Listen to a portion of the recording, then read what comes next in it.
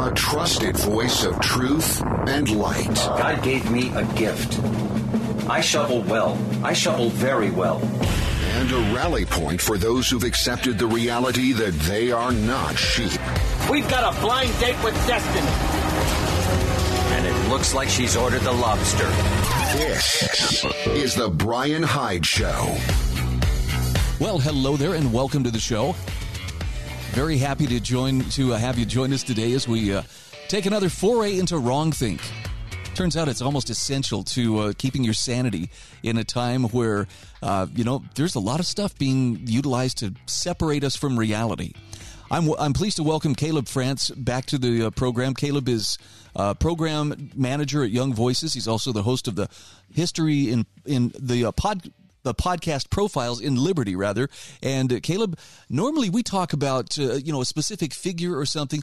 You have a topic today, though, that has great relevance now, that apparently has had relevance numerous times historically: misinformation and censorship. That's right, Brian. I recently had an article go up in Real Clear History last week, and it's all about sort of the history of misinformation and censorship in the United States. And this is actually nothing new. It feels like, this discourse that we have around, whether it be Twitter, whether it be social media, Elon Musk is currently really driving that discourse really full steam. But we've seen it with COVID and everything like that. But this is something that really it led to one of our first major crises in America, and that was whether or not the First Amendment to the Constitution was actually going to mean anything after only less than 10 years, really, after it was written and incorporated into the Constitution. And that is, of course, the story that I kind of tell in this article is about the Alien and Sedition Acts under the John Adams administration of 1798.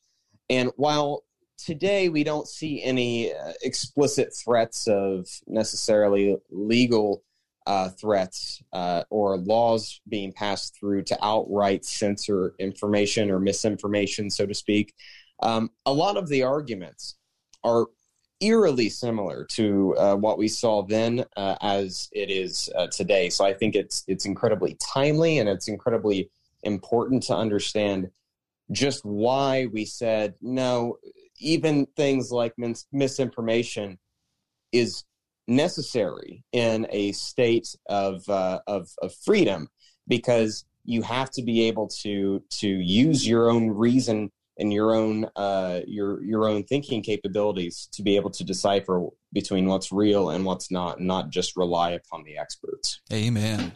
Let's talk a little bit about what brought the Alien and Sedition Acts into being.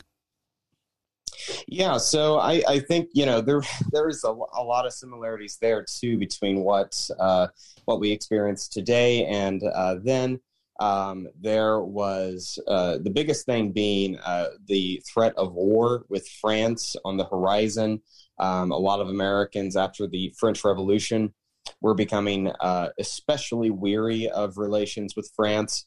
And a lot of Republicans or Jeffersonian Republicans, not necessarily Republicans as we know them today, they were very much more sympathetic to the ideas of having Frenchmen and supporting Frenchmen, whereas the Federalists were incredibly against it because they were looking at the bloodbath that was going on in France. And that scared a lot of people. Fear was a major driving factor in the eventual passage of these acts. And in order to try to prevent the outbreak of war, the Federalists and President John Adams at the time, decided to pass the Alien and Sedition Acts. The first three were involving immigration and aliens at the time. But the last one is, I think, especially chilling with the Sedition Acts, which it explicitly outlawed, quote, writing, printing, and uttering or publishing any false, scandalous, or malicious content. Now, what exactly that means is kind of where we get into some discussion and some areas of disagreement as they did back then. And that is the catch-22, is that it was up to really the government, and what they decided was that meant that you can't say anything mean about us, or we're going to throw you in jail, or we're going to suspend your right to freedom of speech. And the Republicans, most notably Thomas Jefferson, looked at that and said, this is a direct violation of the First Amendment. But more importantly, it's a direct violation of the spirit that this country was founded on in the first place. There was a long, drawn-out battle back and forth between the Federalists and the Anti-Federalists, the Republicans, many of whom went to jail because of this act. But fortunately, the Republicans at the time won the day, and they won the election in 1800. And I think Thomas Jefferson, basically in his inaugural address, said it best when he said that the spirit of free speech, essentially, I'm paraphrasing, but the spirit of free speech is fundamental to battling misinformation, because only then can good ideas be left to combat it. Wow. I'm shocked, if only for the reason, the ink wasn't even dry on the Bill of Rights. It really when this became an issue. You'd think, well, if they had some time to forget, they had some time, down the road. But these were the actual people who helped to frame the Constitution. I guess that indicates we may all have blind spots, no matter our place in history. That's right. Yeah. These were some of the very people who helped not only frame the Constitution, but the Declaration of Independence. John Adams was integral in making sure that the Declaration of Independence passed, and that independence itself passed. And yet he was the person with his signature on these pieces of legislation. And I think that goes to show that really, no matter, we kind of risk getting into sort of a cult of personality whenever we go team red versus team blue, but really none of that really matters. The only thing that really matters is the principles and the ideas that are being espoused.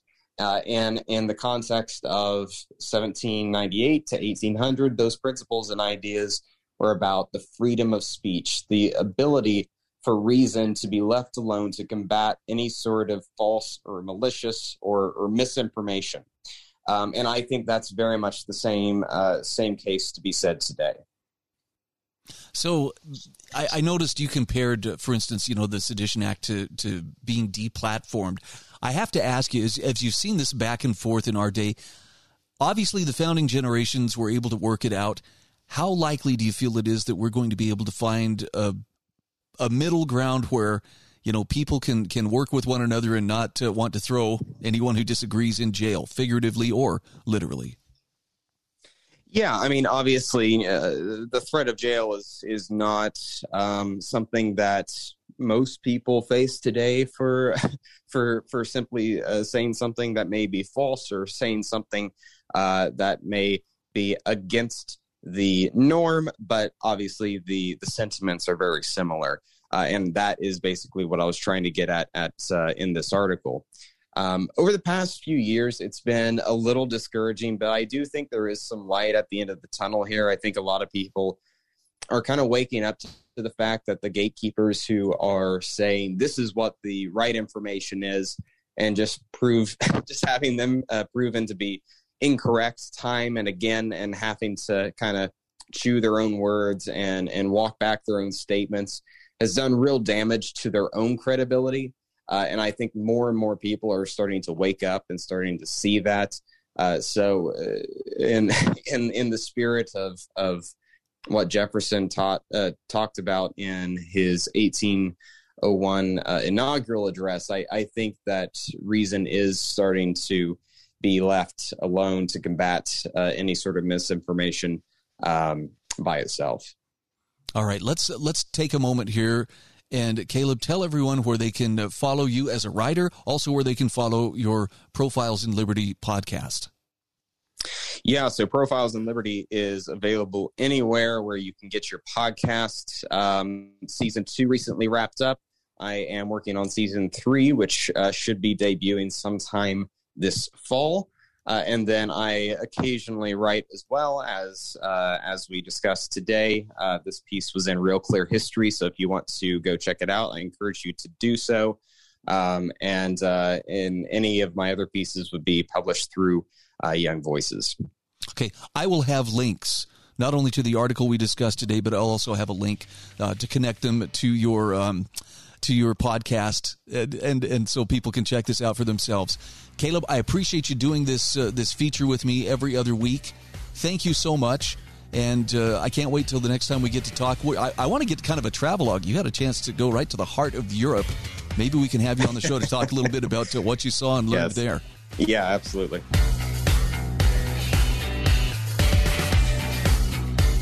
This is the Brian Hyde Show.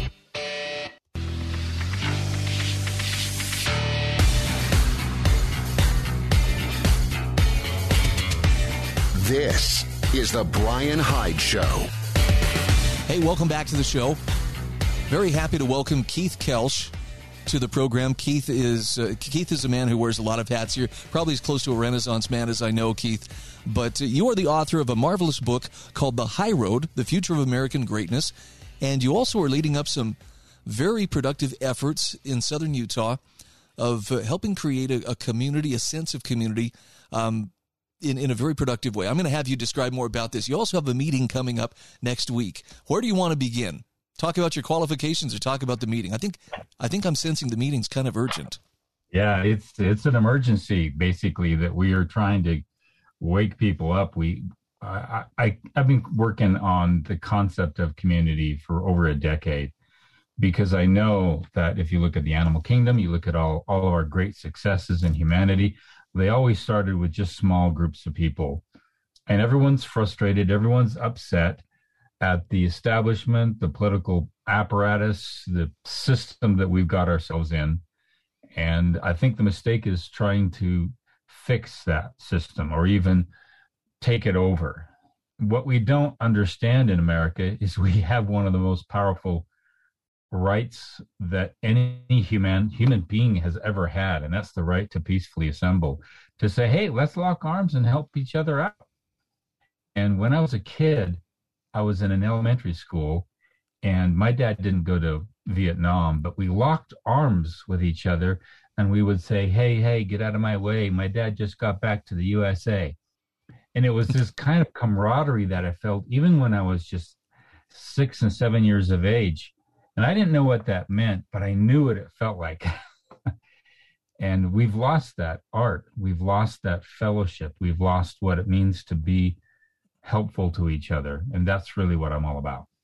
So I want to just make it clear. This is not just, hey, let's get together and discuss, ideas and philosophize. Some of that may happen in the course of what's going on, but essentially this is helping people to organize themselves, to focus on building not just what comes next, but what you want to come next. And there's something you explain in your book that to me made a very key difference here. This is not a matter of, hey, come and learn what liberty is, as opposed to come and learn not just about liberty, but community as well as other things, how they work and not just what they are. Help me understand why that's so important to understand the how they work versus just here's what they are. Well, first, let's define liberty. And liberty is the hand that adds value. So I'm creating a whole critical thinking program for a lot of homeschoolers, but basically I go into some detail. When you start looking at democracy and liberty, and you actually look at the definition from 100 years ago, 200 years ago, the OED, 1828 Webster's Dictionary, you start finding active meanings, actual meanings to words that show action, not a status of mind, not a subjective internal, hope or dream or whatnot. It's an actual predicate action. For example, take democracy. Democracy is defined as where everybody gets to take part. That's the phrase that you see in a lot of dictionaries, the ability to take part. Yeah, there's a vote in there, but we're all taking part. Well, we don't realize that power in our own system. We just, go into a booth, vote, and don't realize that we have voice. that should influence that vote, or that somebody else has a voice that should challenge our vote. That's the real interaction that we're missing. And as a result, a lot of powers come together and they manipulate the vote because they've got all power over the voice. And I believe that they have to be brought back together. I'm not talking about a political movement. I'm talking about any kind of organization we create from here on cannot be centrally controlled, and it cannot be top down, period. That is doomed to fail. And so it's an emergency because we have a meeting next Wednesday at the Washington City Library at 6:30. Come and just listen. And we're going to go over the complete Citizens Atlas. It's a complete different way to look at the belief systems that people have in politics.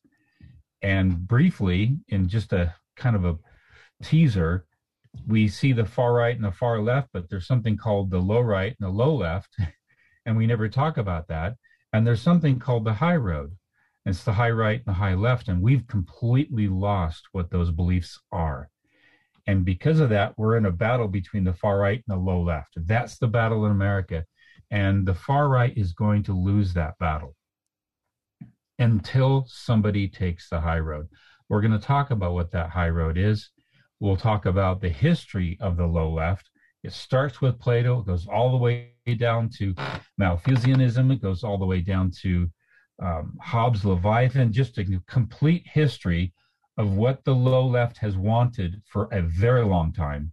And now they're in power, and here's what they want, and here's what we're up against. That's why it's an emergency, because this is not just an idea on the right, far, weird space out there in the field somewhere. It's center stage now. Yeah. There are people in power that actually want to kill you. They don't really have any value for humanity at all. And we are now entering what the Chinese entered into, what they called the Great Leap Forward, but we're now the Great Reset. It's the same thing. Wow. It's the exact same thing. Keith, something that you have impressed on me over the years is how essential consent is.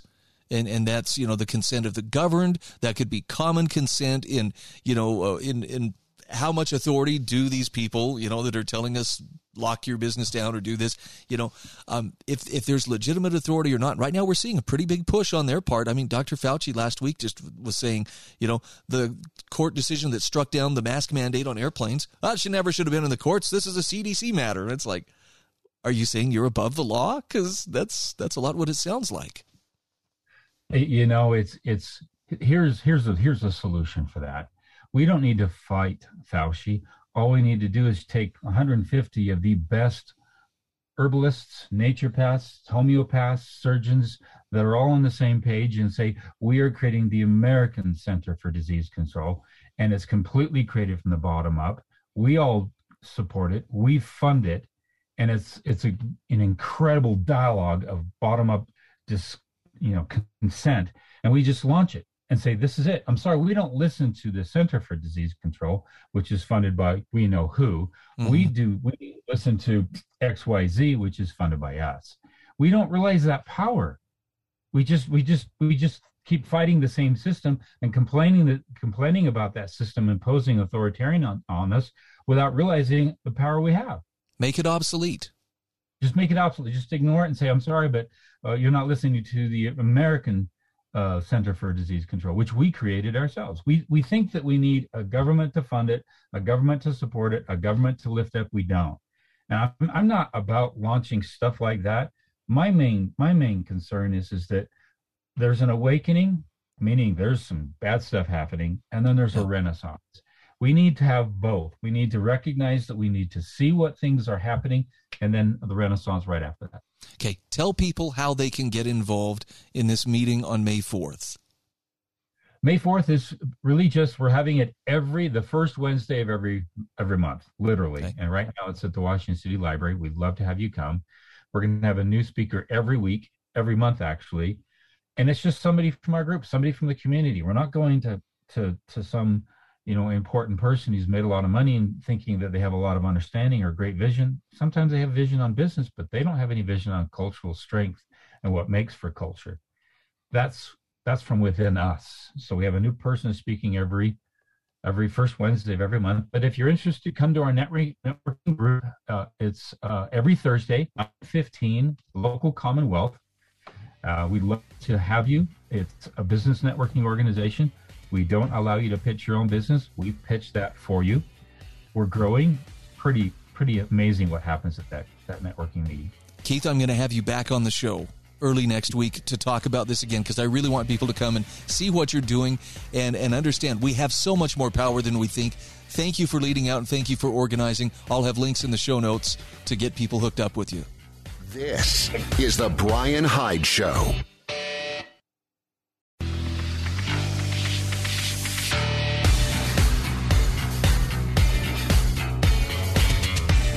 This is the Brian Hyde Show. Hey, welcome back to the show. Just want to take a moment here to thank my sponsors, including the Heather Turner team at Patriot Home Mortgage, located in St. George, Utah. Yes, indeed, if you are shopping for a home, you know that there's a lot of other shoppers out there right now. That means it's a competitive market. That means you've got to be quick. You've got to have yourself squared away. You got to know what you qualify for. Here's where the Heather Turner team at Patriot Home Mortgage comes in with her decades of experience and a company that has the clout to get you the loan you need in a timely manner. She's the one you need to talk to. You can call Heather at 435-703-4522. Heather's NMLS ID is 715386. Patriot Home Mortgage is an equal housing opportunity lender, and any of my listeners living in the states of either Utah or Idaho would be well served to reach out to the Heather Turner team. Well, I don't mean to cause alarm here, but you are aware that we live in times of crisis. And nothing makes that more clear than the fact that the current administration in America, the Biden administration, announced yesterday, it is launching a Ministry of Truth through the Department of Homeland Security. Oh, and wait, there's even more. Apparently, they have found the Karen of Karens to head up this agency, all in the name of stopping disinformation. I've got Jordan Schachtel's take on this from his dossier Substack. Ministry of Truth. Biden admin appoints serial propagandist to launch disinformation governance board at DHS. We're talking about a person by the name of Nina Jankowicz. There we go. A Democratic activist who was appointed to lead the department, no friend to free speech absolutism. So when you hear talk about free speech and you're all right, yeah, I understand there's a battle on about free speech. Just understand, there really is a battle in it. There is an official effort underway to throttle the free flow of information. And now that it's finding a home in the Department of Homeland Security, I'm guessing they're going to get a little more serious about it. Speaking up is about as easy as it's going to get for a while. Jordan Schachtel says, in showcasing its commitment to waging a propaganda war against American citizens who defy the current thing, the Biden administration is standing up a disinformation governance board at the infamous security theater agency that is the Department of Homeland Security. He writes, the White House has appointed Nina Jankowicz, a Democrat activist and Ukrainian government consultant, to run what amounts to DHS Pravda. Other staffing announcements have not yet been made public, but this is the tweet that Nina Jankowicz sent out yesterday. Cat's out of the bag. Here's what I've been up to the last 2 months and why I've been a bit quiet on here. Honored to be serving in the Biden administration and helping shape our counter-disinformation efforts.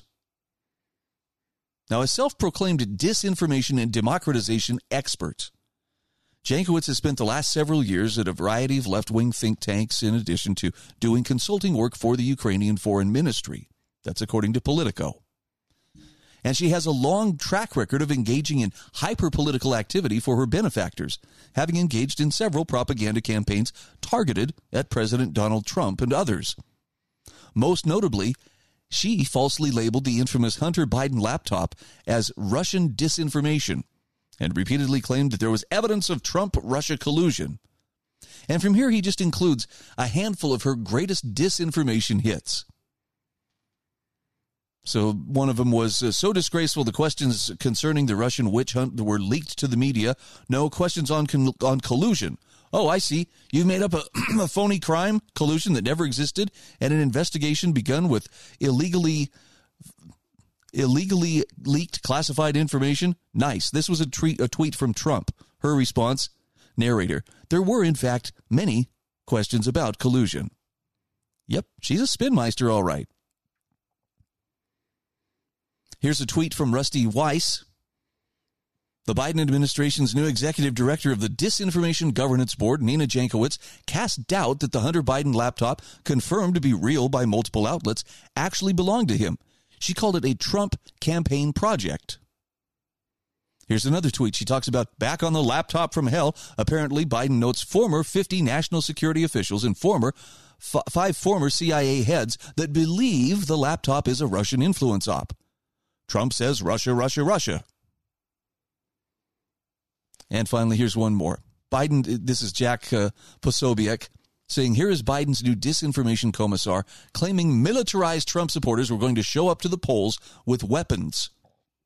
This is from yesterday, actually, in which CNN Newsroom was quoting Nina Jankowicz saying, I think there's a general concern about Trump supporters potentially showing up armed to the polls, and these sorts of voter suppression, that's illegal everywhere. Anything like that ever happen? I don't remember anything like that happening. So back to Jordan Schachtel's story. He says the self-proclaimed disinformation expert also seems to have a big issue with people she deems free speech absolutists. This is a tweet again from Nina Jankowicz saying, last week I told NPR, I shudder to think about if free speech absolutists were taking over more platforms, what that would look like for the marginalized communities, which are already shouldering disproportionate amounts of this abuse. Apparently her conversation with Michael Martin or Michelle Martin was on how women face disproportionate attacks online. One expert shares some of the details. I guess they're talking about that reporter, what's her name, Taylor Lorenz, who goes around doxing people and then gets a little taste of her own medicine and finds out, hey, that's not that much fun. Oh, man. And here she is. Here's Nina Jankowicz talking about when you clicked I agree to the terms of service, you know, that's when you gave up your right to free speech. Free speech is not and has never been guaranteed on private platforms. Now, she's also an established, unelected mask enforcer, known to lecture random people in the street about the need to comply with the safety regime. So this is Nina Jankowicz responding to a tweet about Boris Johnson announcing that mask wearing is mandatory again in England on public transport and in shops. She says, good. I totally avoided public transit when I was in London last week because of lax masking. Also got into an argument with an English woman across from me on the Eurostar who refused to put her mask on. So, yes. Karen, I believe the title does fit her, but now they've put her in charge of the Ministry of Truth. Jordan Schachtel says, whether we've reached peak clown world yet remains to be seen, but it feels like we're getting close. She shudders to think about if free speech absolutists were taking over more platforms. It's not the absolutists that scare her. It's the idea that there would be unrestricted discussion, that people would be able to freely share points of view, ignore the ones that they don't like and embrace the ones they do. I'm not encouraging you, by the way, to go spend more time on Twitter, but what little time I've spent on Twitter in the last couple of days since Elon Musk's takeover, or his, how can I put this without making it sound like he's a comic book supervillain, but since his purchase or his offer on Twitter's been accepted, a lot of the throttling of information has been relaxed. And it's astonishing the number of people who are like, holy cow, you know, I jumped 50,000 followers in 2 days or more. Something hinky was going on there. And I'm not suggesting that, you know, these are people who you should listen to every word they say and hang on every word. You shouldn't do that. You shouldn't hang on anything that I say either. But you can't choose if you don't have the opportunity to look at different points of view. And that's the whole point behind free speech. Yes, there are people out there who say things that I find reprehensible. There are people who are out there who just are toxic. But I am not going to be one to clamor for government or any other officialdom, even in the corporate world, to try to squeeze down on them and keep them from, saying things that I don't agree with. Why? Because I have things that I'm trying to say as well. And there are people out there who I think have very worthwhile messages, and you can't allow that kind of official throttling of the flow of information and speech to take place without damaging the good as well as the bad. Oh, Brian, you're probably just oversimplifying things. And maybe I am. But I don't think so. I mean, we give a lot of lip service to free speech. Okay, well, I give a lot of lip service to free speech. But I really think that it's the key. With all the crises that are going on, all the different plays for power, all the ways that people in authority are trying to assume a little more control of your life, for your own good, you and I have got to be able to speak as clearly and freely and unequivocally as possible to the people around us. And they don't want that. The people in power do not like this. It threatens them. And so now, in the name of fighting disinformation and misinformation, they are unleashing a modern-day ministry of truth, headed up by someone who appears to have that Karen way of looking at the world. Come on, what could possibly go wrong? I'm sure it's going to be fun, and we'll all be so safe. This is the Brian Hyde Show.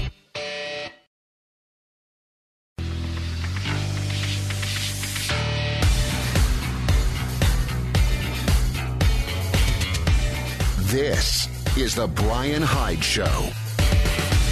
Hey, welcome back to the show. Quick shout out here to Dixie Chiropractic. You can visit their website at dixiechiro.com. This is Dr. Ward Wagner. If you are suffering from car accident injuries, if you have neuropathy, if you have bulging herniated discs, first of all, you know what pain is like. Secondly, you can get relief. Talk to Dixie Chiropractic. They've got a couple of specials that I think would be a great way for you to get acquainted with them. This is particularly for my listeners in southern Utah.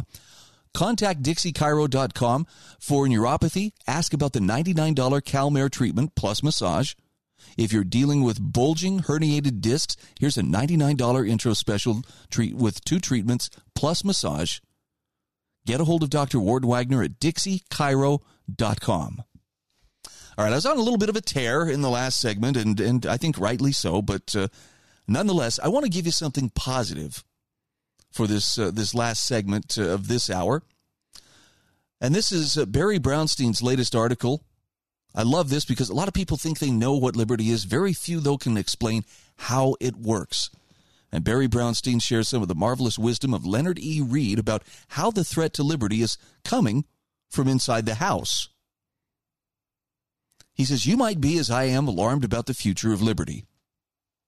And he asks, how deep are the roots of liberty when so many submit to authoritarian measures in response to COVID and approve the use of coercion against those less eager to comply? Unable to visualize alternatives, public acceptance of top-down coercive solutions to COVID demonstrates a willingness to sacrifice liberty for the promise of safety. But Barry Brownstein says to restore liberty, our understanding of liberty needs to deepen. The prolific author and educator Leonard Read is most famous for his timeless essay, I Pencil. In one of his earlier works, Students of Liberty, based on a 1950 talk he delivered to economics students at University of Pittsburgh, Read clarifies in simple terms what liberty is and the mindset that must be restored. Read writes, liberty, the absence of coercion or violence, is not readily comprehended.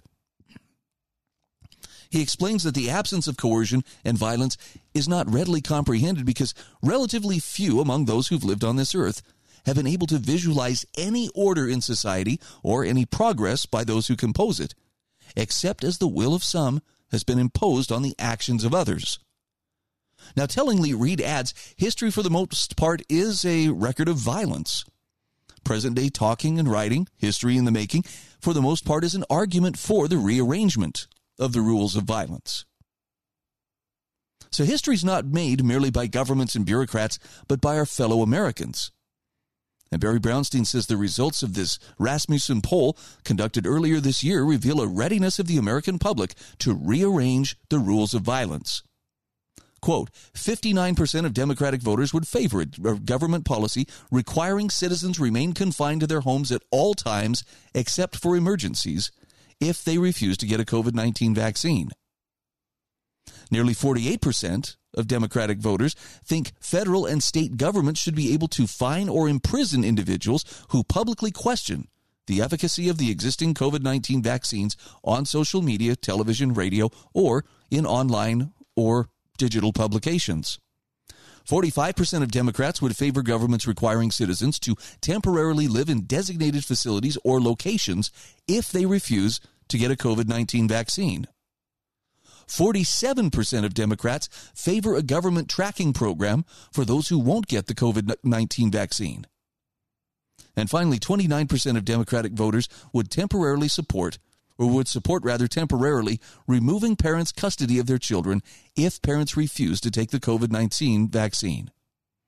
Now, Barry Brownstein says, look, to be sure, a clear majority of all likely voters oppose these measures, yet a terrifying wind of justifying violence is blowing, a wind that an alarming number of voters of all stripes are welcoming.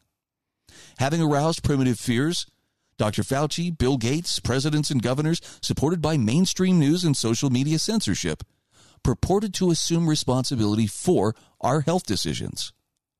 And people felt relieved from the burden of exploring what they can do to boost their immune system and sustain their health. Again, here's a quote from Leonard Reed exploring the consequences of outsourcing personal responsibility.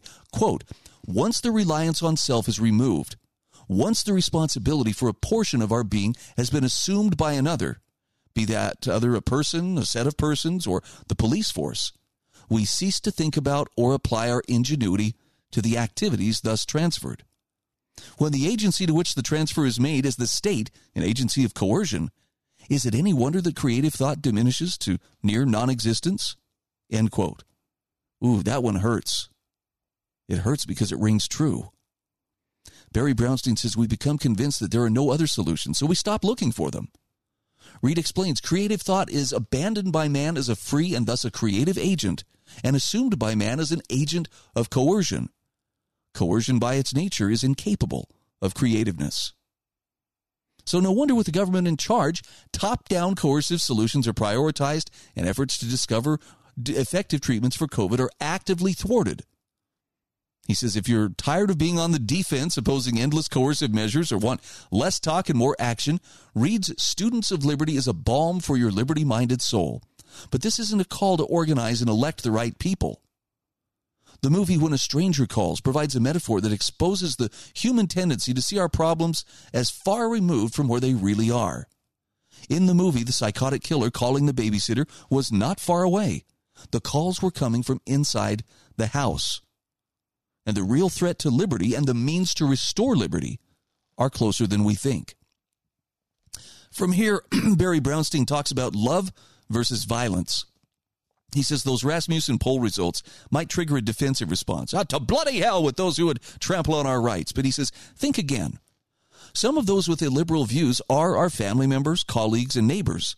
And Reed points us to a fundamental fact of human existence, and that is humanity is independent, or interdependent, rather. He writes that our existence on this earth beyond a primitive state requires a recognition of this fact and a knowledge of how to deal with it skillfully. Reed observes how to deal with it, meaning interdependence, skillfully, is where divergence of opinion in social affairs originates. This divergence takes the shape of two diametrically opposed recommendations. One commends life in accordance with the principle of violence. The other commends life in accordance with the principle of love. Now, when we think about violence, we think of criminals or governments waging wars. Reed asks us to broaden our understanding of violence and reflect on the many ways we support violence. Mandating funding government programs we don't support with our tax dollars is an act of violence. Violence includes actions taken to prevent people from making peaceful decisions on how to use their energy and property. Now, Reed is clear. The cause of our ills is a reliance on the principle of violence. Violence breeds violence. The more of it we practice, the more of it we'll rationalize as justified or even needed. And Barry Brownstein points out and asks, will the path in our country, will the path our country is going down lead to the violent horrors we're witnessing today in Shanghai, where over 25 million people are trapped in their apartments with little food? Now, Reed writes, the alternative to violence is love. Now, he's not referring to romantic love. Instead, he recognizes the virtues of love, saying love, as used here, refers to the application of the kindly virtues in human relations, such as tolerance, charity, good sportsmanship, the right of another to his views, integrity, the practice of not doing to others what you would not have them do to you, and other attributes which result in mutual trust, voluntary cooperation, and justice. But Reed also says love only prospers in liberty. He says love generates and grows among free men only with difficulty among men ruled by the principles of violence. As violence begets violence, so does one personal act of kindness beget another. It is then in liberty that man's natural aptness evolves toward its potentiality and its goodness. Now, Barry Brownstein says Reed sees the truth. Love prospers in liberty. It's also true that liberty prospers only with love. So only with love will you accept the principles of a free society. The rights and freedom you cherish for yourself are only possible when you cherish the same rights for everyone else. It's twisted to believe you have the freedom to choose a medical procedure for yourself and at the same time believe others should make the same choice as you. Now, there's so much more to this article. I'm going to leave it for you to discover. Barry Brownstein finishes by saying, look, it's easy to despair. Fearing the outlook for liberty has never been bleaker.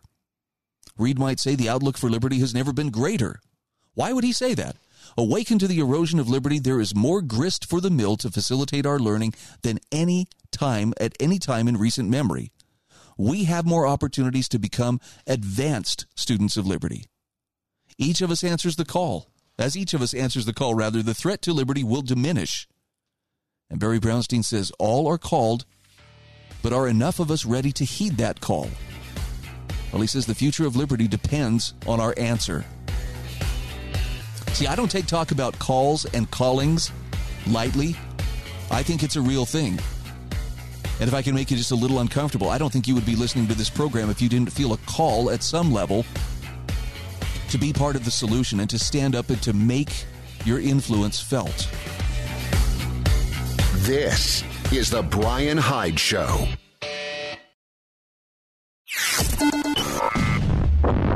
A trusted voice of truth and light. God gave me a gift. I shovel well. I shovel very well. And a rally point for those who've accepted the reality that they are not sheep. We've got a blind date with destiny. And it looks like she's ordered the lobster. This is the Brian Hyde Show. Well, hello there and welcome to the show. This is a place where I actively encourage people to engage in wrongthink, which does not mean agree with me. That's one of the beauties of wrongthink, is you don't have to agree with anything I say. I'm going to present the best information I can find for your consideration and ask you to just, take a look at it. If it fits, if it answers some questions for you, makes you more solid in your beliefs, that is up to you. But I'm encouraging everyone within the sound of my voice, think as clearly and independently as you can. Challenge the narratives. There's a lot of, new speak, and there's a lot of language and thought control going on among us, and it's becoming official. As you may have heard in the other hour of the show, we're absolutely seeing a ministry of truth being established in the Department of Homeland Security. You want to speak and think freely? You're going to have to be willing to stand up and take the hits for being willing to do so. I have great sponsors who make this program possible on a daily basis. They include Dixie Chiropractic, HSL Ammo, Sewing and Quilting Center, also Monticello College, Life Saving Food, the Heather Turner team at Patriot Home Mortgage, and Govern Your Crypto. All right, let's talk about stories.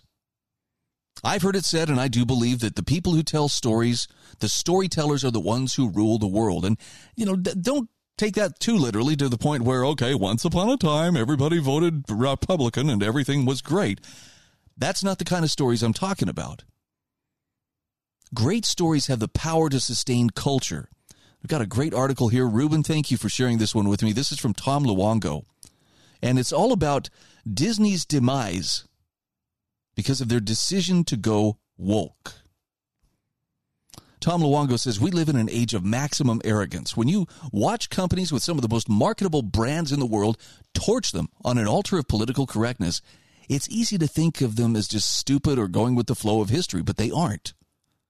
Because not only do we live in an age of maximal arrogance, but we also live in the biggest self-created false realities in human history. And it's the height of irony that the biggest brand in storytelling, Disney, has succumbed to its own arrogance and self-delusion, becoming trapped in a false reality that Disney should dictate the direction humanity should accept. That's what lies at the heart of Disney's troubles today.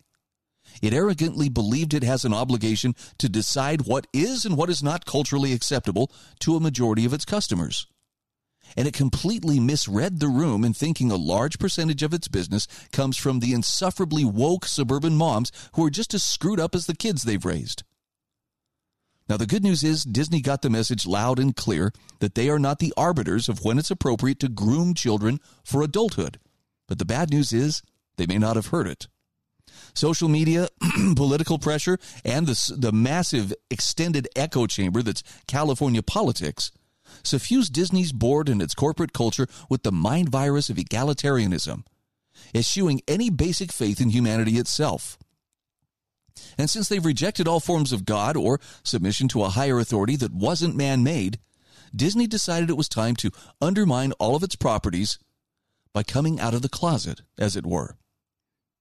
And Tom Luongo says, hey, Disney chose poorly. Now, he talks about how he's a huge fan of Philip K. Dick. Dick wrote dozens of short stories and at least a dozen important novels focusing on this very problem of false realities leading to a crisis in faith. In Dick's work, those false realities were tangible. You could visit them through drugs or meditation, meet your analog from an alternate universe, or by nearly dying, get trapped in a hellish landscape of someone else's design. But he says, in reading these tales, we realize they exist as metaphor, like all stories do, to teach us lessons about how to navigate our conflicts and emerge transformed into something better. And for all his wacky situations and conceits, Phil Dick's stories are just about the most important, or all about the most important issues we face: empathy overcoming shame, pride justifying violence, selfishness justifying nihilism. Dick's protagonists are all suffering basic crises of faith. The modern world has let them down. It's led them on a false path, experiencing deep midlife bouts of ennui as their carefully constructed coping strategies to numb their pain are shattered. And like all great storytellers, Dick told chose the fantastical and the weird, not just to hide real human stories as enticements, but Tom Luongo says also, as I'd argue, to make them far more memorable than they would have been otherwise. UBIK, for example, has been hailed as one of the greatest novels of the 20th century and whose ideas populate hundreds of derivative works of Hollywood. It's what we will remember him for. By contrast, all of his real-world literature, which covered the same topics, couldn't get published during his lifetime. So, Luongo's saying the alchemy of fantastic with the mundane is what makes for great storytelling. It's what made Disney into Disney. It's what gives Philip K. Dick's science fiction work its heft and power. It's what makes stories something worth retelling. Taken to its extreme, stories and legends become something larger than individual chapters. So in an oral tradition, the stories handed down would morph to suit the challenges of the day. Their sequels can and would contradict what came before. Continuity wasn't a thing. It wasn't important. What was important was the underlying lessons, the underlying truth. You read any anthology of ancient stories, and he says you'll see exactly what I'm talking about. So Philip K. Dick created novels like Ubik and The Three Stigmata of Palmer Eldritch to be purposefully insolvable puzzles of nested realities. They can be seen as examples of modern storytellers submitting themselves to the higher power of stories themselves, knowing the puzzles they present bring people back to them over and over. And guess what? You get exposed again and again to the deeper message, the deeper meaning. It's what happened to Tom Luongo. He says, I used to reread Ubik every June 5th, the day the novel opens, because the book is that important to me. It's why we watch beloved movies multiple times. You may have come for the heroes or the lightsabers, but you come back for the story. The point being is that stories which last have resonance and speak truth. Some become so big they grow beyond their origins into something that can't be untangled. They become myth, legend. When stories in the Bible or the Norse myths were being passed down through the ages, there wasn't any care about continuity, only imparting the lessons to the next generation who heard them. And Jordan B. Peterson has actually made the point that it's lack of continuity, lack of logic that makes creation myths capable of sustaining a culture and a society from falling into chaos and civil war. In fact, he frequently uses the example of the Egyptian stories of Osiris, Set, and Horus as the big example, which sustained ancient Egypt apparently for thousands of years. I mean, even Christianity can't claim that yet. And this is the responsibility Disney took on when it first acquired Pixar Studios, then Marvel Studios, and then, most importantly, Lucasfilm. It already owned ESPN and ABC. It was now a story-generating conglomerate so large that it owned all the modern myth-making franchise except DC Comics. And with its overtly dipping its wick into the obvious political fray over Florida's Don't Say Gay law, it betrayed that responsibility as a repository and generator of new stories capable of becoming myth to its core.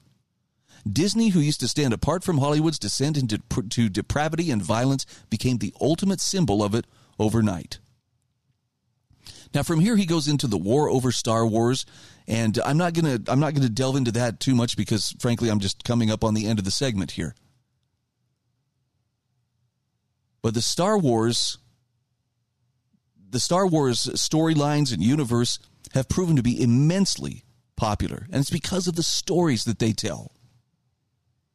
He says, embedded in the core of Star Wars is the power of stories to sustain culture. The mythology of the Jedi's impartiality helped sustain the Old Republic for 1,000 generations, even as they became hidebound and dogmatic.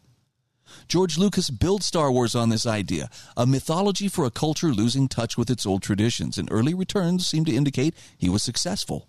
Star Wars will have to last 100 years as a playground for storytellers to acquire even a smidgen of that power. Now, canonically, the collapse of the Jedi and the cynicism of Luke Skywalker as expressed in The Last Jedi is what spurred directors like Favreau and Filoni to create The Mandalorian and heal the divide in the fan base. Mando's story is the opposite of Luke's, a bad man driven by faith in an ancient creed to protect the innocent Grogu or Baby Yoda. That faith leads him to self-sacrifice, but also challenging the creed's self-negation to plant the seeds of spiritual rebirth in the post-Empire chaos through which hope springs in all of us. So This Is the Way has joined May the Force Be With You as a rallying cry of a generation inspired by a story to bear the burden of rebuilding a fallen world takes both fortitude and faith, hope and strength. And it shows you just how far Disney has fallen as a company, that it succumbed to madness about race, sex, and parental rights in service of false realities rather than seek the truth inherent in its own stories. I love this last line.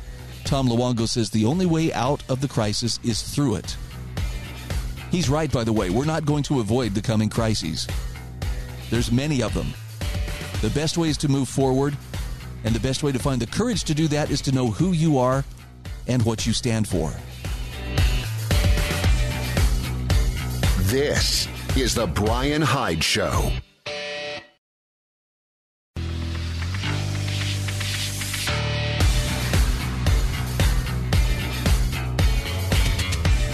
This is the Brian Hyde Show. Once again, thanks for being part of our audience today. Always makes me happy to see our numbers of wrong thinkers beginning to grow, albeit so slowly. I'm convinced it's not so much that the message isn't worthwhile. It's just that people are very slow to come to the realization that, they've got to take that ownership of their own thinking. There's still a lot of folks, and I mean good folks, freedom-minded folks, people you'd want as your neighbors and your friends, who believe it's somebody else's responsibility to make sense of all this for me. But freedom never tastes sweeter than when you've learned to dig in and do some of that heavy lifting for yourself. Let me share with you a few thoughts on free speech, since that seems to be one of the central themes today. We're seeing a lot of attacks on free speech, And it's not just a guilty pleasure enjoyed by those of us with lots of privilege, right?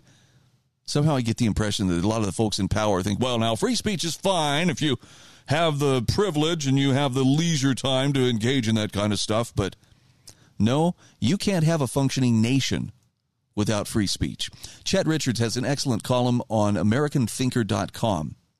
And he starts by talking about how a dozen of us were seated on either side of the long dining table.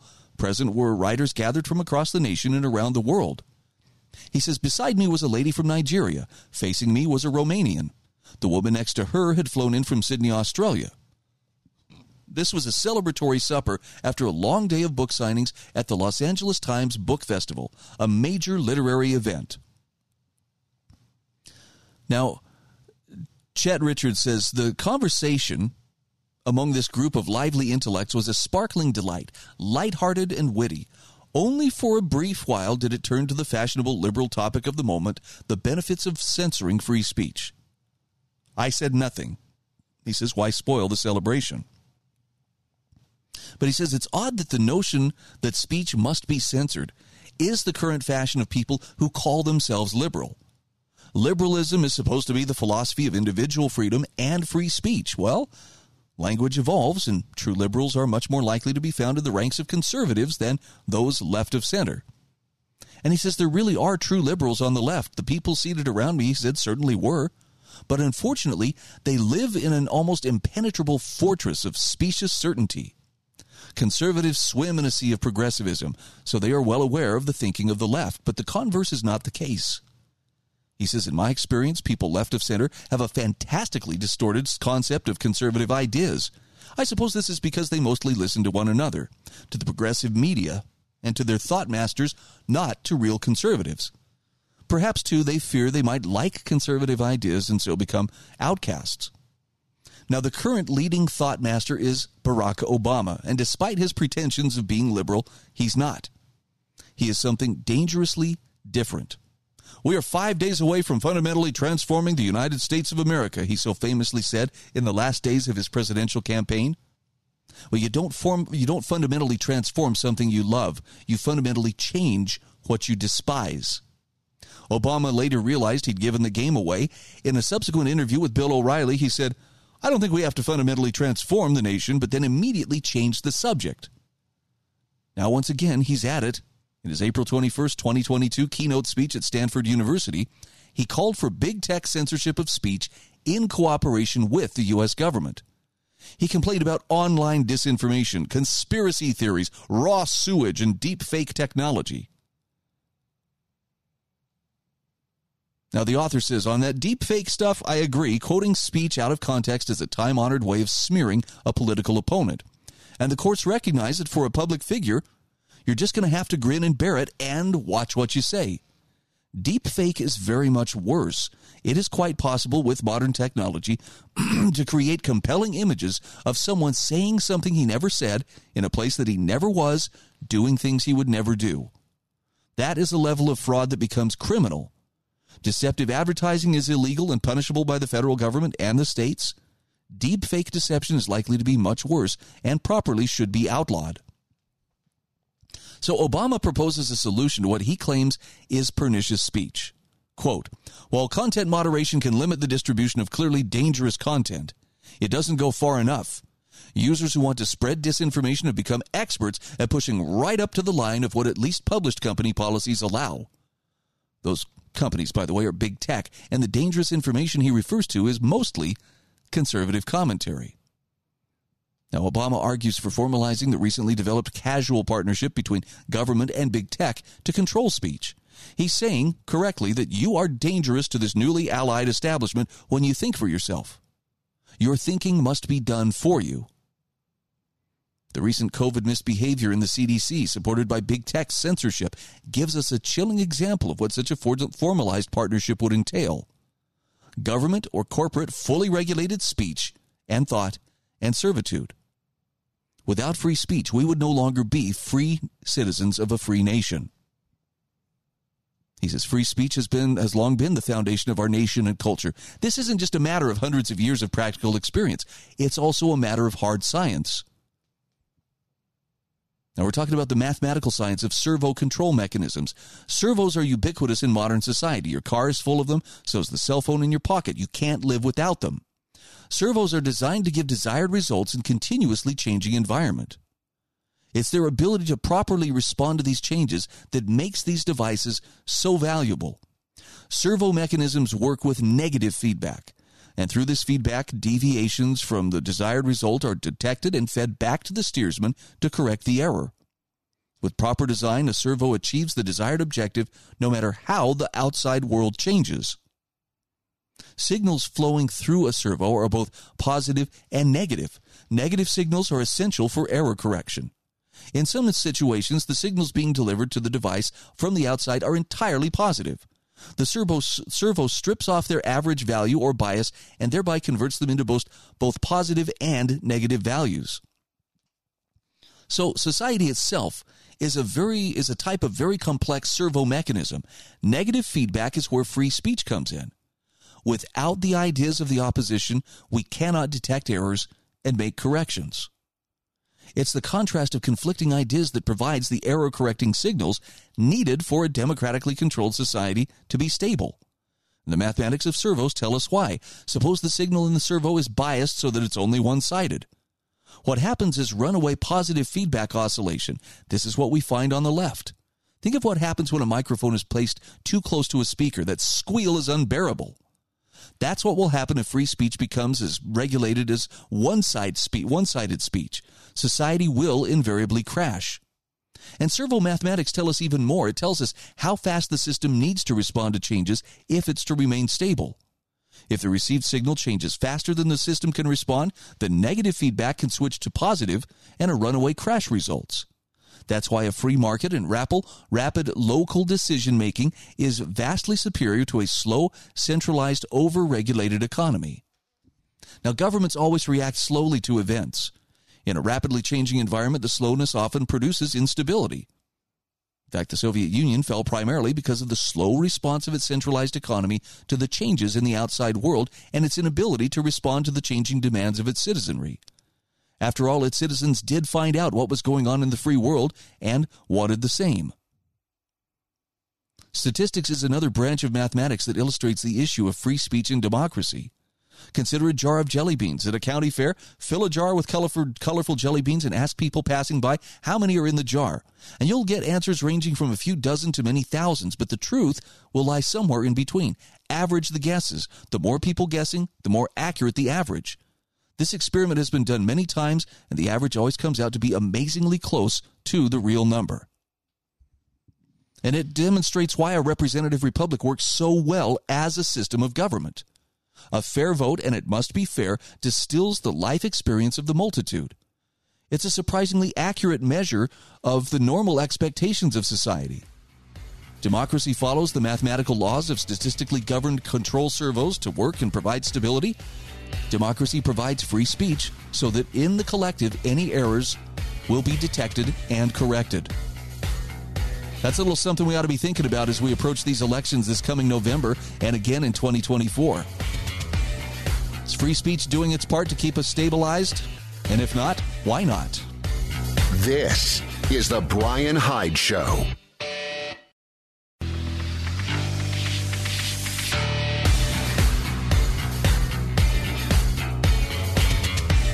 This is the Brian Hyde Show. Welcome back to the show. SewingandQuiltingCenter.com is one of my sponsors. And for my listeners in Southern Utah, how fortunate you are to have this wonderful family-owned business right there in your midst.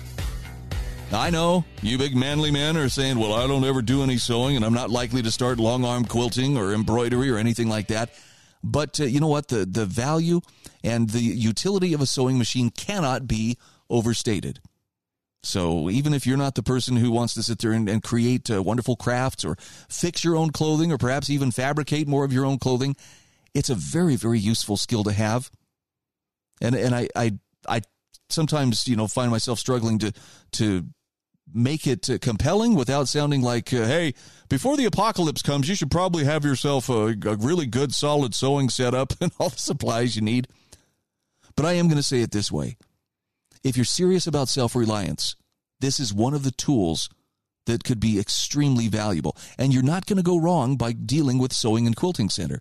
Not only will they sell you the machines, they have a great selection from entry-level models starting at about $200 up to the really top-of-the-line long-arm quilting machines that will cost considerably more. But they'll train you how to use them. They back it up with the supplies. They back it up with service. Like I say, you can't go wrong. SewingandQuiltingCenter.com. All right, let's talk a little bit about, first of all, why we should stop believing the people who are telling us that we're powerless. I think to me, that's one of the most pernicious falsehoods that's being pushed on us these days. Not only are you, marginalized and you're out there on the fringes because you believe freedom is more important than things like we're all in this together and getting the vax and wearing your mask and doing what you're told and not complaining and not believing that your elected officials would ever do anything to stay in power, including breaking or bending rules. You get the picture? Only a kook would believe that. Only some insane person would believe that, and that would put you, in a very tiny minority of people who should not even be able to walk down the street without others throwing trash at them. And by the way, you're powerless. There's nothing you can do. So you should probably just give up and either, sit in silence or come over and full-throatedly start embracing what we're telling you, shouting in unison with the rest of the people sitting here chanting. Now, again, I know you wouldn't be listening to this program if you had even an inkling of that kind of a mindset. I've got a great article here from Annie Holmquist that makes a strong case for teaching your children the value of having a well-calibrated moral compass. Winking at disobedience, winding toward destruction. She says, training your children to obey will give them a moral compass and the discernment and character to advance the type of government that will make our nation proper. This is not about creating little political creatures. She's talking about creating people who understand the difference of right and wrong well enough that they don't let government get away with buffaloing them on, you have to do this, and we're right, because we're big and you're not, and we're powerful and you're not. Annie Holmquist writes, a little girl sporting a blue tutu came into view the other day as I walked by a school parking lot. But it wasn't the tutu that caught my attention. It was her mother's various commands and entreaties that she was happily ignoring. It's time to go, honey. No movement. We need to go home now, came the repeated request, but the little tutu lady kept playing behind a dwindling snowpile. 1, 2, the increasingly frustrated mother counted. Annie says, leaving the pair behind to sort out their homeward bound issues. I soon came upon another child playing while her parents looked on. Repeating the time to go command numerous times to no avail, her mother finally told her that she had 1 more minute to play, but within seconds she told the little girl that the minute is up, completely reneging on the apparently dishonest promise just made. Now, Annie Holmquist says, look, I get it. In fact, anyone who's ever worked with little ones gets it. Children have minds of their own. They don't come by obedience naturally. Furthermore, no adult enjoys the shame and difficulty of dealing with a public tantrum. Reminds me of the meme I saw the other day of someone, if you're a parent, at some point you will carry a screaming demonic child out of a public gathering as they're in the middle of a tantrum. Yep, that's part of parenthood.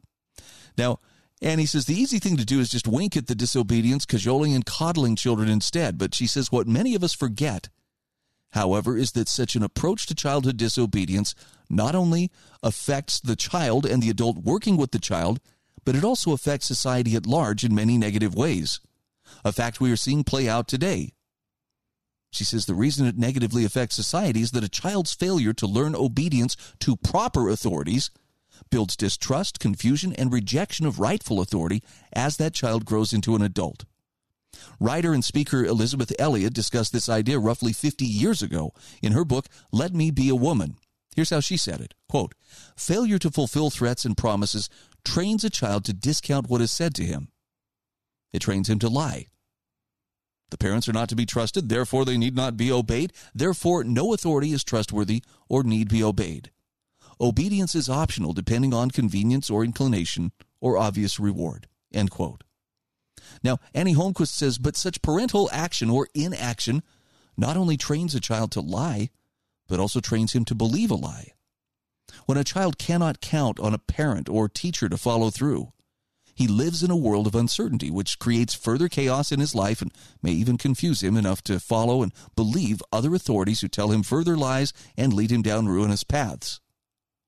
A child has to know first of all and beyond any shadow of a doubt that the word spoken will be the word carried out, Eliot wrote. Threats, if you don't do this, you'll be spanked, or promises, if you pick up all your toys, you'll get a popsicle, if not carried through, are ruinous to a child's morality. And it is that ruined morality that we are experiencing today. We see it in the riotous individuals who regularly engage in smash and grabs at stores or hijack yet another car. It shows up in angry students disrespecting those who present a different viewpoint rather than a different viewpoint than their own. It rears its head in those who pull down statues thinking they're symbols of a racist past. And it shows up in those who fool themselves into thinking that a man can be a woman, or even those who can't truthfully define what a woman is.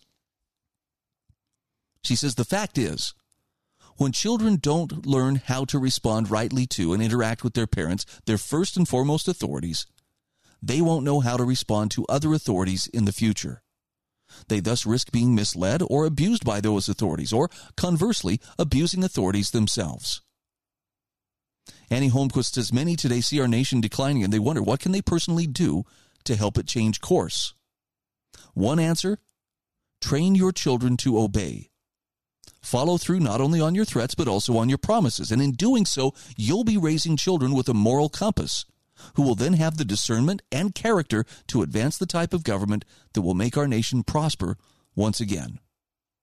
And if I can just springboard off what she's saying here, teaching them to obey authority and teaching them to obey you is not a matter of turning them into a bunch of little heel clickers. And you don't want to turn your kids into the kind of kid who sits there, and is threatening to become a sobbing mess because nobody's telling them what they can have for breakfast this morning. They're just sitting there with a bowl in front of them and, what can I have? I don't know what to eat. I mean, you want to raise a kid who's, self-sufficient enough that, at an early age, they can handily go and find whatever kind of cereal or whatever they want and, feel confident enough to pour the milk themselves. I realize it's going to be different with each kid. There are some 5-year-olds who can't pour a gallon of milk, as well as a 3-year-old could. But I'll bet you the 3-year-old that knows how to do it has parents who have taught them to be more self-sufficient, taught them to trust, yes, I can do this, and I can do this correctly. And they may even have made some mistakes the first time. So there's that fine balance. And as I've watched my own kids grow up, it's like, okay, I want them to question authority. I want them to question authority like I question authority. Not because I'm right, but because I want them to be free. Now, at the same time, I don't want kids who are always questioning my authority. But that's part of the price of it. And it comes back to something that we discussed earlier in the show, which is the difference between love and violence. If you're going to use love as your persuasion for why someone is to do something, that is always going to be the better way to do it. Persuasion is better than coercion. Even if you're trying to get someone to do the right thing. And this is where I see a lot of people kind of get wrapped around the axle. They don't understand, well, but I want my kid to be a good person, so I'm going to, beat the goodness into him or coerce the goodness out of him. I think we underestimate especially the power of example in showing what that better way is. So just for instance, you're walking through a parking lot, you see a wallet laying on the ground, and your kid is there with you. I mean, do you pick it up, check for money, tuck the bills in your pocket, and then toss the wallet back on the ground and say, well, sucks to be that person? Because the person who would do that has just taught their child a very, very powerful lesson, as opposed to the person who takes the wallet intact and makes whatever efforts necessary to reunite it with its owner. Your child sees that too. And based on how you treat it, that's going to help shape their attitudes about what's right and what's wrong in similar situations. This is the Brian Hyde Show.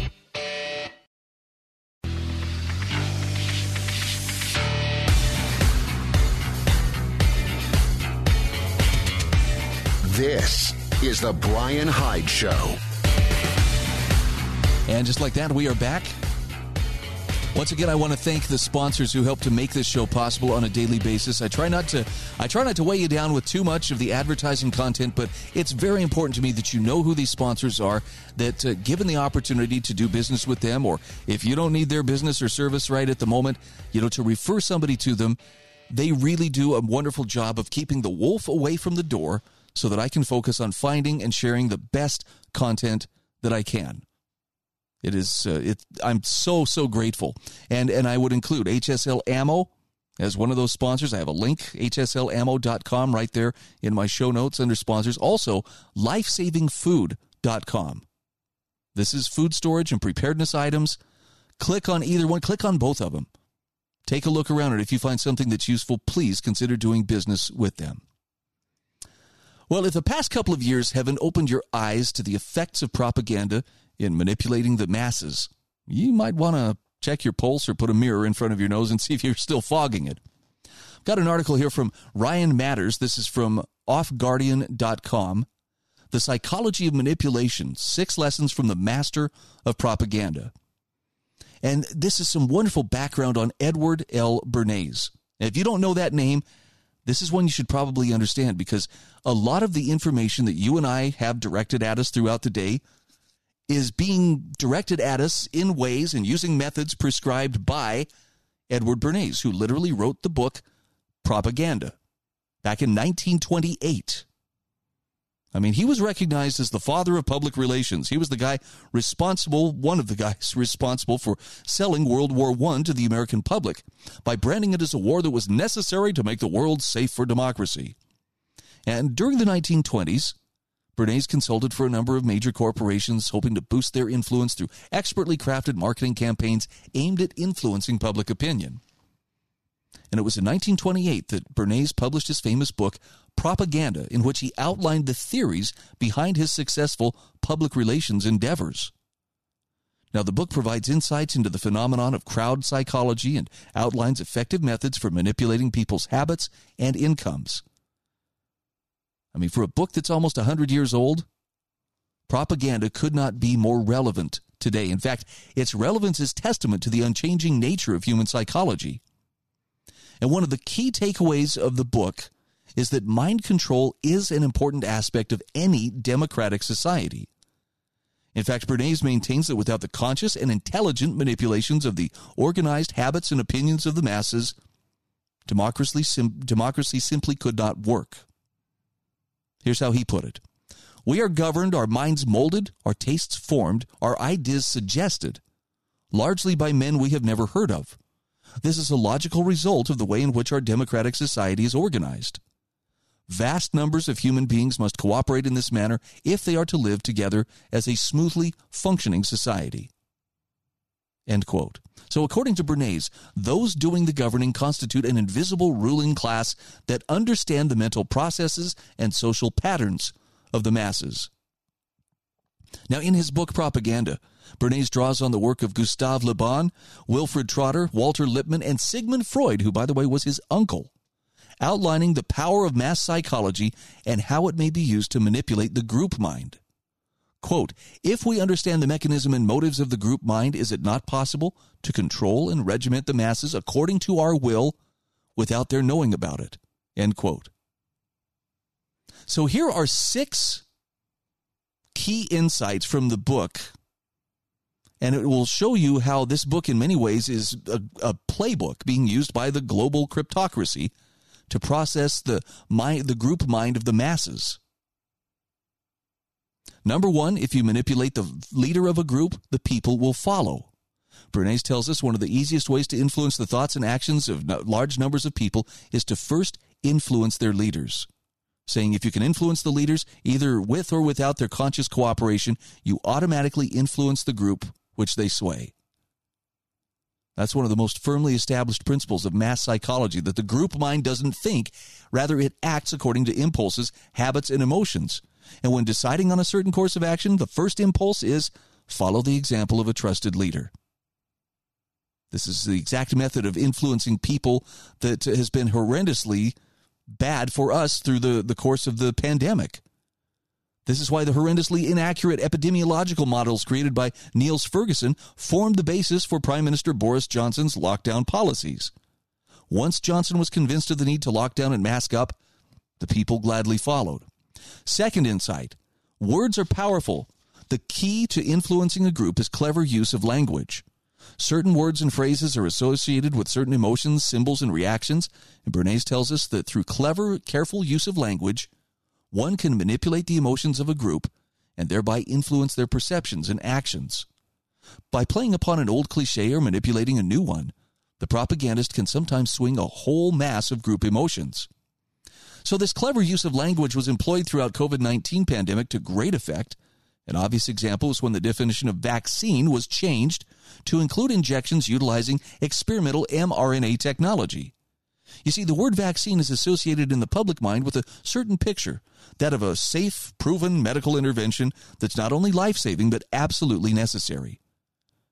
So if government had been telling people, go out and get your gene therapy, the vast majority of the public would likely have questioned the motives behind such a campaign. They'd feel extremely skeptical because the phrase gene therapy is not associated with the same images, emotions, and feelings as the word vaccine. Same goes for the word pandemic. That's a word that's generally associated with fear, death, chaos, and emergency, thanks to Hollywood and all the virus films it's released over the years. Number 3, any medium of communication is also a medium for propaganda.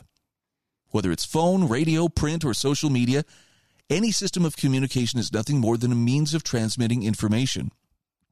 And Bernays reminds us, any such means of communication is also a channel for propaganda.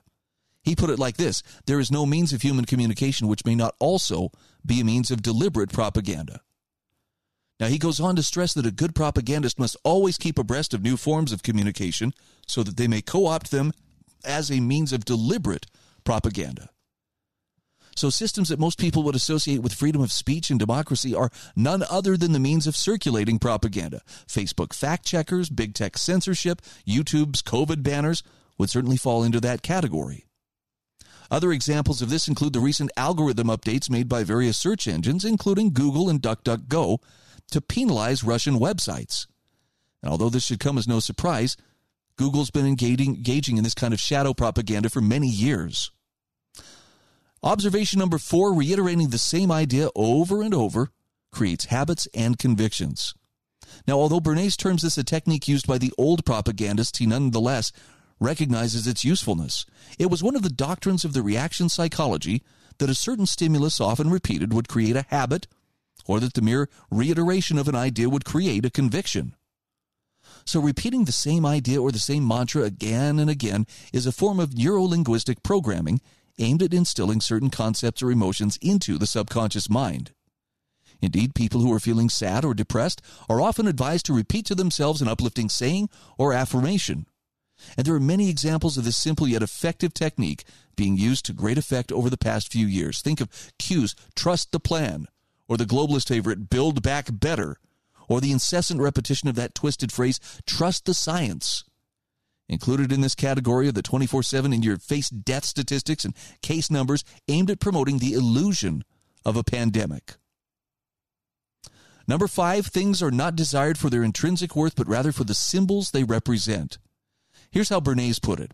A thing may be desired not for its intrinsic worth or usefulness, but because he has unconsciously come to see it a symbol of something else, a desire for which he is ashamed to admit to himself. So, for example, masks are symbols of compliance. Everyone knows they don't work, but they wear them because of their desire to fit in and to be seen as an upstanding citizen who follows the rules. COVID-19 injections also are a symbol, and many people choose to get them because they have the desire to avoid being called anti-vaxxer or a conspiracy theorist. And finally, number 6, one can manipulate individual actions by creating circumstances that modify group customs. This is how Bernays puts it. What are the true reasons why the purchaser is planning to spend his money on a new car instead of a new piano? He buys a car because it is at the moment the group custom to buy cars. The modern propagandist therefore sets to work to create circumstances which will modify that custom. So, for example, why all of a sudden does everyone stand with Ukraine? See, according to Bernays, it's not because there's a war going on and innocent people need our love and support, but rather because it's the new group custom to do so. Oh, I know, that's got a sting for some folks, but at the beginning of the COVID saga and then the Russian-Ukraine war, the media were very quick to circulate stories of celebrities catching COVID and urging people to stay home, or public figures condemning Russia and calling for stricter sanctions. This is just a call to be aware of the many ways that people will try to manipulate your mind, and then to resist it with everything you've got. This is the Brian Hyde Show.